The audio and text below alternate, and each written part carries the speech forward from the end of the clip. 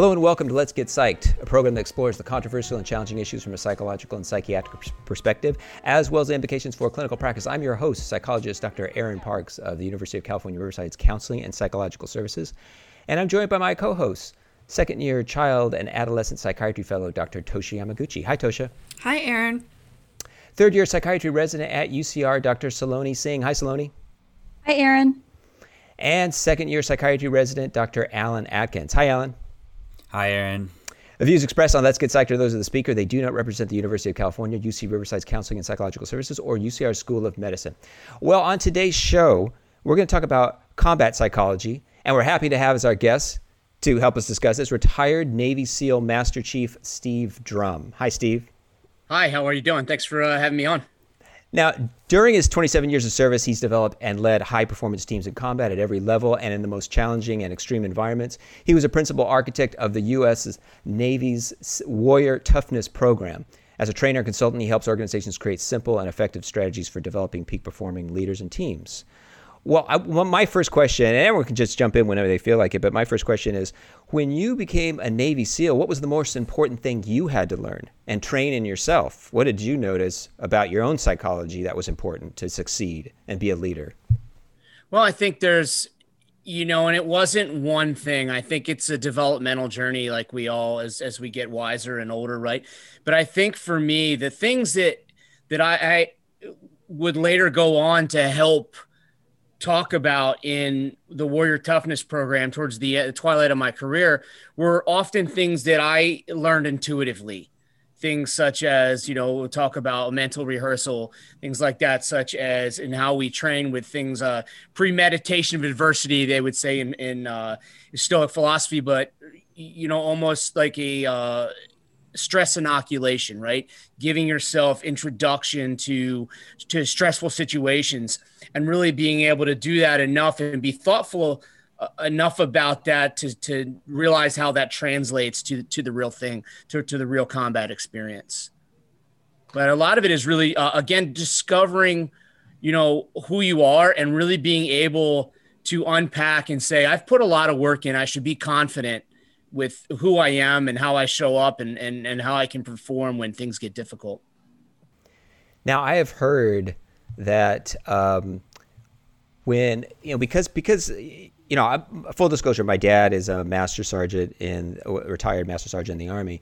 And, as a kid, I would go to the NCO club and I kind of had a feel for folks there. But I have since heard that there can be a tendency as you progress and as you receive this elite training as a Navy SEAL or just regular military training, you start feeling superior. You can feel superior and just above the population because of this elite level training, elite level missions, life and death missions and things like that. Have you experienced that? And is that helpful with training and becoming a leader and the psychology of the training that you're kind of developing? Well, I think, and I can't speak for all of it. I can just speak for my community being in Naval Special Warfare and working with other Special Operations Forces units. In that, one of the things that I think we do well is we recognize and respect people that are experts in their craft, meaning we may go out to do some mountaineering training, right? And we'll hire somebody from like Exum Guides. Probably Alan knows who that is, right? Exum Guides out of Jackson Hole, Wyoming, and they'll come and they know they're the experts, and so we have to humble ourselves because we're the novices, and we need to learn. And if you can't demonstrate a level of humility to realize that you've got a whole host of people that can teach you something, then you're never going to realize that level of optimal performance. And so it's the same thing, I think, when we get out. And the old days, most special operations guys would go out and they do the contracting piece. They try to do kind of what SEALs do, but, working for a government agency or working for a private organization, right, to kind of translate those skills directly. But now, because of how we've been more thoughtful about how we transition guys out of the military, we're a lot better with generalizing a lot of these skills in terms of leadership and building high performance teams. Yet we're going to put these people in an organization where they're brand new. They're that new guy at a SEAL team all over again. And I think because of that thirst for being their best, they want to soak up as much as they can. And so I think, to your question more directly, they may come off like at a certain point, I think, when if there is, ever the thought that people don't respect the sacrifice that maybe they've done for the country, then they could, come back on them in a way that may make them seem like they think that they're better, really. But it's, if you're going to try to tell me what it's like to, and what I should do and what I shouldn't do in combat on deployment, when you have no experience and you've never carried a gun in harm's way, then, I'm not sure that I really am going to take that lightly. Right. That makes sense, Steve. I feel like it's such a public field. And okay, so first off, before I ask, thank you for your 27 years of service. And I think, Aaron's question is, so we're talking about combat psychology, and Aaron's question is kind of the perfect jump off point. Sort of, what did you have to do to get into that combat psychology? And could you tell us a little bit about your career and sort of like how your combat psychology developed along the way, or how you developed along the way, and kind of what did you do? What were the milestones? Give us a few minutes on that. Okay, sure. So the long and short of it is I joined the Navy right out of high school, wanted to be a SEAL. My math was horrendous. So I actually missed the prerequisites, in terms of the score on the military test. And so I ended up actually working as like a Navy plumber on fast attack submarines up in Groton, Connecticut, where I did that for 2 years. Kind of disheartening, right? When the younger you are, like, those periods of time, they seem like they're a really long time. But now as you get older, right? My age, it's like 2 years is like the blink of an eye. And so I ended up there, but I fell in with a good mentor, a former SEAL that really was like, hey, I'm going to train you guys up, whoever wants to go and mentor you and coach you. And that's what I did. And I showed up for Bud's training in 1995 and was fortunate enough to not get hurt and make it through first time through. A lot of guys get hurt and they have to repeat. But I made it through the first time, showed up at my first SEAL team in 1996. And between 96 and 2001, we did a lot of training, right? And we basically played war a lot, right? It was really essentially what it is.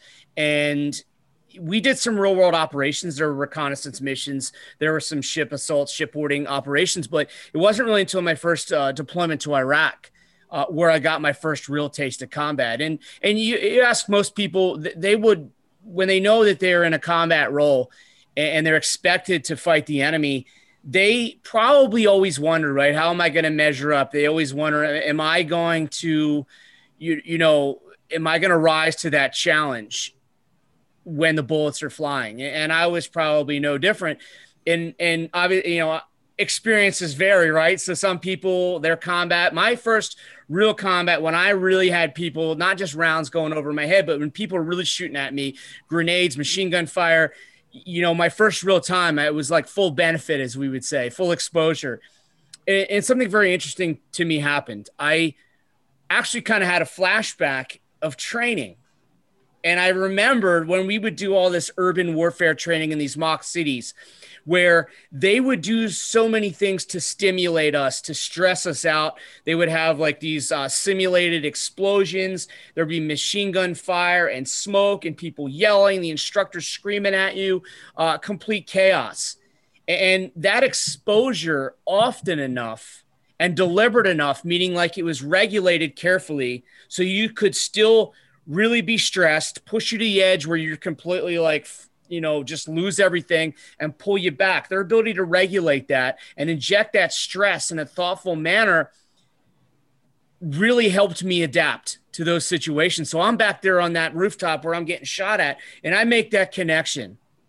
And I go and I had a level of confidence, right? I didn't know exactly what I was going to do next, but I did know that I had been well prepared, and my sniper teammate on that rooftop, he was well prepared, and we're going to figure this thing out and we're going to get out of there. So I think it's definitely about how we train. Right. And that was really my journey. Now, I got done that first combat operation, getting ready. We got out of there, and the armored vehicles were coming to pick us up. And I remember just having a complete adrenaline dump, right? Like that level of, that heightened arousal, right, came with that high spike of adrenaline. And I had just had that adrenaline dump where I was smoked. Well, as I did it more and more, and after I had that exposure, then subsequent combat operations, I was able to regulate that type of energy, that type of arousal better.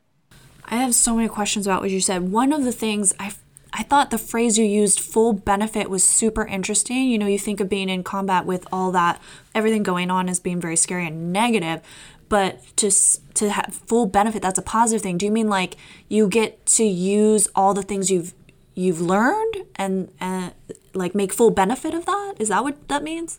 Actually, so it's kind of a sarcastic thing, right? It comes back from our training when we say, I know that was, I just slipped out. I know it's going to be lost on everybody, but to explain that, if you have to go out and let's say we're going to go do some operations, we're going to go out, you guys are going to go out today and you guys are going to go out tomorrow, right? We go out today and it's Southern California, it's 70 degrees out. Well, then the next day, these guys go out and it's like super cold. The waves are horrendous. Oh, well, you got full benefit. You got the luxury of getting the full experience, so to speak. I see. Okay. Full benefit from the training. I think that, I don't know where it came from. It's just something it's one of those SEALisms, right? Those expressions that we have. Is that part of the training, though, is seeing those kinds of challenges in this kind of a kind of jokingly positive way? That's exactly right. It's how we choose to to respond with dry humor, right? And that's just how we deal with a lot of things, right? And that kind of helps get you through, right? Almost like the gallows humor, right? So sometimes. Another question I had for you was actually related to thanking vets for their service. When I worked at the VA, I was told by someone who had worked there a long time, just so you know, some vets don't appreciate being thanked for their service. Can you explain that a little bit? I think, when somebody says that to me, I make an intentional choice to acknowledge that they're trying to acknowledge my service. But I also choose to look at it like, I'm glad that you said that because I don't need to be thanked for my service, but I like to know that you think of service in that manner as important. Because as a patriot, I want my fellow Americans to recognize that is important. And so that's how I choose to respond. I think, and I can't speak for all my veteran friends, right? My brothers and sisters, but what I can say is maybe some people think that it just comes off as like, oh, I guess that's the PC thing to say now to our veterans, right? Almost like, I think one of the things I remember being young and being angry when I would read these stories about how our Vietnam veterans were treated when they would get off the plane and spit on. And I would be angry about that. And thanks to them, that's not the treatment that we receive because they had to endure that shameful treatment. We now get to benefit from that. And so sometimes I feel like if it's not genuine, then it's just kind of like, yeah, whatever. Right. I got it. You think you have to say that to me.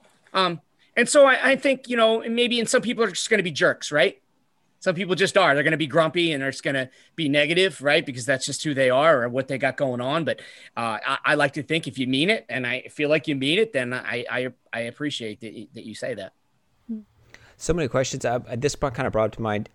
So you've been 27 years. That's a good amount of time. So have you noticing any differences in age and generation? So the new folks coming in, are you noticing any difference in attitude or work ethic or focus or abilities to receive the training and that kind of thing? And have you had to alter your training methods or techniques? Ooh, Aaron coming in with targeting the millennials. When I'm old, look, Alan, an old person has the right to complain about the younger generation, and I'm going to use that. All means. Full benefits here. We'll and have I our would time. be doing a disservice to all previous generations if I didn't take on that mantle of responsibility, right? Absolutely. Well, we get the conversations. Like I've sat in on training where people like they play the old game of like they put a quote on the board and this generation are lazy and entitled, and then it was said like 100 years ago or whatever, right? So got it, right? But to your question, there are certain things, right, that we do notice in terms of the tendency to be less. Obviously it goes without saying, and it's nobody's fault, right? Technology has dictated that people are going to be, we're more dependent on it, right? And so, there is that kind of with all the answers at your fingertips, right? There is that sense of kind of that immediate gratification type of thing, right? And that's kind of what we see sometimes is that I would see when one of my last jobs is to kind of onboard and indoctrinate young men and women that would come in to do these special programs, diver, air rescue, SEAL, and a couple other ones with high attrition rates. And you would see in a lot of cases, just like they put so much into it and they're there for like a week or two. And I would really be troubled by their inability to cope. And this is not even the real training, right? This is just boot camp. And I never thought boot camp for the Navy was that difficult, right? And the physical standards have kind of been lowered over the years to reflect, the sad state of our nation's physical fitness at large. But, I would always be troubled by the lack of kind of commitment and the lack of coping skills. And and you could speak to this probably better than I, but I do remember having conversations with a psych that I worked with, a psychologist, and she was just saying, hey, there is evidence to say that the more like that we are connected, and I'm sure we're going to see this after pandemic, the less meaningful one-on-one conversations that we have, it really affects our ability to kind of regulate our emotions when we're not engaged in the social, conversations and interactions. Yeah. So I do see that. I see like a much more difficult time, maybe coping with adversity. If you're just joining us, let me just do a little bit. If you're just joining us, you listen to Let's Get Psyched on KUCR, and we're talking to Navy SEAL Master Chief Steve Drum about combat psychology and his experiences with translating those training techniques to helping develop peak performing leaders and organizations. Alan, you had a question. So and we're going to talk about the kind of indoctrination and training that you did next episode. So folks, stay tuned for that. For this one, I wanted to ask you, from kind of sticking with the combat psychology thing, something that you had said in one of our former conversations that really stuck in my head was that you get to a point where your fear of being the coward and not having done the right thing in a certain situation outweighs your fear of death. And I wondered, is that an indoctrinated or trained thing, or does that just come from kind of seeing, how does that come? There's a number of contributing factors in my estimation, and a lot of it's intentional. A lot of it's like, when you go through training, when you have that shared experience, that shared difficulty together, right? That shared adversity, it forges those bonds, right? We call it, the brotherhood, right? And there's that expression in the SEAL teams, long live the brotherhood, right? It's that, LLTB that we often see written at the end of like posts and letters and things like that. And it's really, fundamental early on in your training, as SEALs, you are ultimately dependent upon a couple of things. One is your swim buddy, right? The person you never go anywhere without a teammate, a swim buddy, as we call it. You're dependent upon the crew and they're dependent upon you, right? You're also dependent upon processes and tactics and techniques that have been proven, as we say, written in blood. And you have to rely on these things. And and there is a level of indoctrination to know that like you are not going to get through this training by yourself, and you are not going to survive in the SEAL teams. Your reputation will not survive if you're seen as somebody that's out for themselves. It's somebody that's only self-interested, your own sense of self-preservation. If that's evident, then you'll be, pushed out of the community. And so with that in mind, as a SEAL, one of the things, right, and I'm trying to remember what famous quote this came from, but some things are worse than death. And one of those is the loss of your reputation, right? To some people believe that. And I think that's truly what we work really, really hard to establish a reputation as someone that can be relied upon when things get hard. And for you to all of a sudden, for that to be taken from you, or for you to lose that is very damaging. I think the importance of legacy is profound across cultures, across generations. I have a question to go further into this brotherhood or camaraderie topic, but after speaking so highly about it, have you seen any consequences, like negative consequences to the sense of brotherhood? Well, I think you could look at that, and when you look at negative outcomes in different communities that would be maybe similar to the special operations community, right? There always is that sense of, is it loyalty to our brothers or is it blind loyalty, right? And I feel like sometimes if we don't spend enough time really fleshing out what our core values are, right, in terms of what we really stand for as an organization and what our standards are in terms of ethics, right, in terms of morals, right? If we're not clear on that, if we don't work, and it's not something we can talk about at the beginning of your training and then just put it away, right? We've got to consistently revisit that, because if you frame poor behavior and poor decisions against that versus against you betraying a brother, then that's how that integrity survives. But if you lose sight of that and it just becomes about not wanting to, excusing bad behavior and not wanting to rat out your brother, right, like it's some gang culture, then you see where the negative implications are for that type of blind loyalty, right, which you see, when in a lot of cases where the military, does bad things. So Steve, you went from being a plumber to the highest enlisted rank of the Navy SEALs. Did your loyalty to kind of autonomy ratio have growing pains along the way? I mean, I imagine you're doing a lot more arguing and thinking for yourself as a Master Chief than you are as a plumber.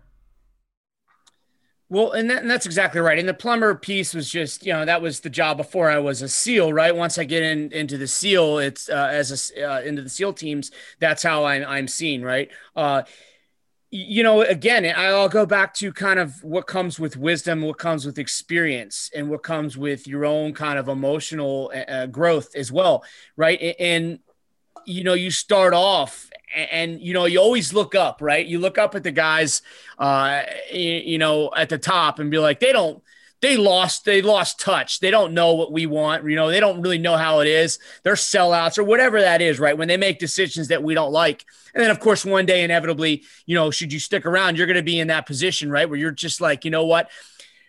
I have to make a decision. And I know a lot more of the facts than the little old junior ranking version of me did. And so, you've got to be able to, along the way, have that type of growth where you're able to like really detach and say, that's either in keeping with what we believe as an organization or it's not. And so in many cases, not enough people make that distinction and end up not being good leaders.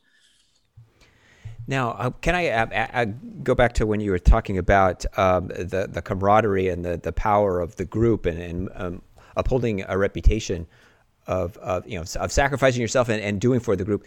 What was the best way that you found when you were in combat, when you were in Iraq, and someone made a mistake, someone let someone down, or someone didn't fulfill their expectations, and it's important for them to be that person to be a contributing member? What is the best way to react to that person, help that person through it, so they don't continue to make mistakes and continue to drag the team down?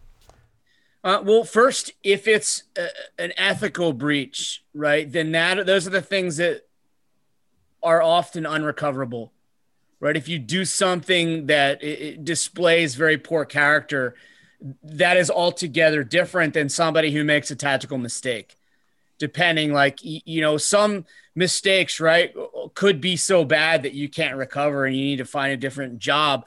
But in many cases, it's like, all right, if you've at this point as an individual operator assembled a body of work that shows that you're of good character, that you're a good performer overall, then we're going to address what you did. Maybe you're going to have to feel some pain from it in terms of punitive method or consequences, but overall, let's talk about how we can fix you. Let's talk about how we can move you forward and go from there.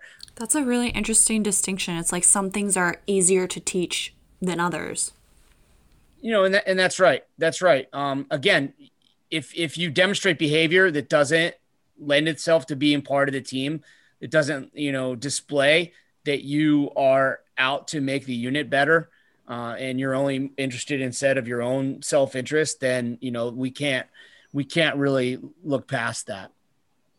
I think it's interesting, Steve. It's almost like, and I'm also thinking about the age that most people are when they join the military. They're, you're usually quite young. Is it almost like a second adolescence in some ways? I guess to some people now in the SEAL teams, and very often now I can look at myself and as a 20, I don't remember exactly at what age the frontal cortex is fully formed in an adult male, but I can look back at myself and just say, hey man, that was a high degree of immaturity. But yeah, we also are a lot of the people that come into the SEAL teams are often older than your average person that joins the Navy. They have a lot of college, like maybe at least 2 years often before they come in, even as an enlisted, not as an officer. So there's going to be a level of a seasoning, but I think there is almost kind of a second adolescence sometimes, kind of to the previous question, right? In terms of like, hey, I'm at a different position now. Now that I'm actually given some responsibility to lead, I see things in a whole completely different manner. And so that is a level of growth as well, is the responsibility that you're given now that causes you to see the world and see things in a different light and different perspective. I'm so sorry. I'm asking so many questions, but I'm so interested in what you have to say. Going back to that camaraderie topic, how does that brotherhood interface with the growing presence of women or LGBTQ individuals in the military? And that's very sticky. Again, I always go with the different experiences I have. You understand, like the first 2 years of my Navy journey was working on submarines, mostly men doing that type of job, but some women as well. And then most of my time in the SEAL teams was definitely male dominated, right? And we did work with women on the battlefield at times when in roles that where we could find really good uses to have women with us. Towards the end, I actually was in a position where they had just given the green light to say, all right, we're going to allow women to try out for the special boat unit position, special like SEAL boat drivers and SEALs themselves. Previously, the other groups that I was working with at the Navy's boot camp, the diver programs and the air rescue programs were already open to women. So it really wasn't really a thing. I know there's a lot of issues when we looked at bringing women in to the SEAL teams, and as it related to standards and as it related to the culture and changing that. And I know a lot of people have a lot of heartburn with that. And right now, I don't think we've actually had a female SEAL graduate training. There may be one in the pipeline, but wow. We haven't. Yeah, I think I looked at that before, and I think there's never been yeah. I'm laughing that I corroborate what you said. And that'll do it for us here on Let's Get Psych. Today we talked about combat psychology with Navy SEAL Master Chief Steve Drum. Thank you, Steve, for joining us. Hey, thank you very much for having me. It was a fun combo. And thank you also to our co-host doctors Tosha Yamaguchi, Saloni Singh, and Alan Atkins. If you have comments, questions, or suggestions for the show, you can write us at getpsychedonkUCR@gmail.com. That's getpsychedonkUCR@gmail.com. And you can listen to past episodes of Let's Get Psyched on your favorite streaming platform. If you like tonight's show, please follow us and post a review. This episode was recorded remotely in our homes. Our producer is Elliot Fong. I've been your host, psychologist Dr. Aaron Parks. Tune in next week for another edition of Let's Get Psyched.